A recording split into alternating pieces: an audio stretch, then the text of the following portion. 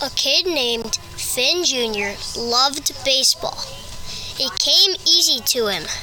20 years later in the MLB, in the World Championship, they were losing. Finn Jr. was up to bat. The count was 0-2. 0 balls, 2 strikes. The pitch comes.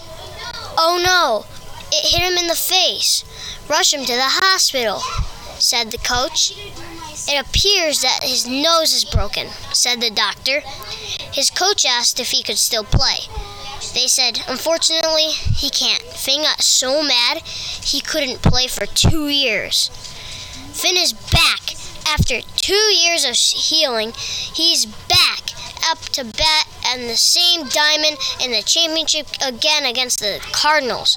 They were losing, just like last year, against the same team. A guy named Itai Shukshuk was in his windup. Here comes the pitch. Finn took a big swing. The ball was gone.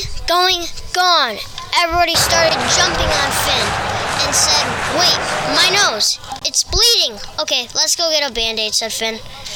Finn saw someone hurt. He ran to him and said, "What's wrong?"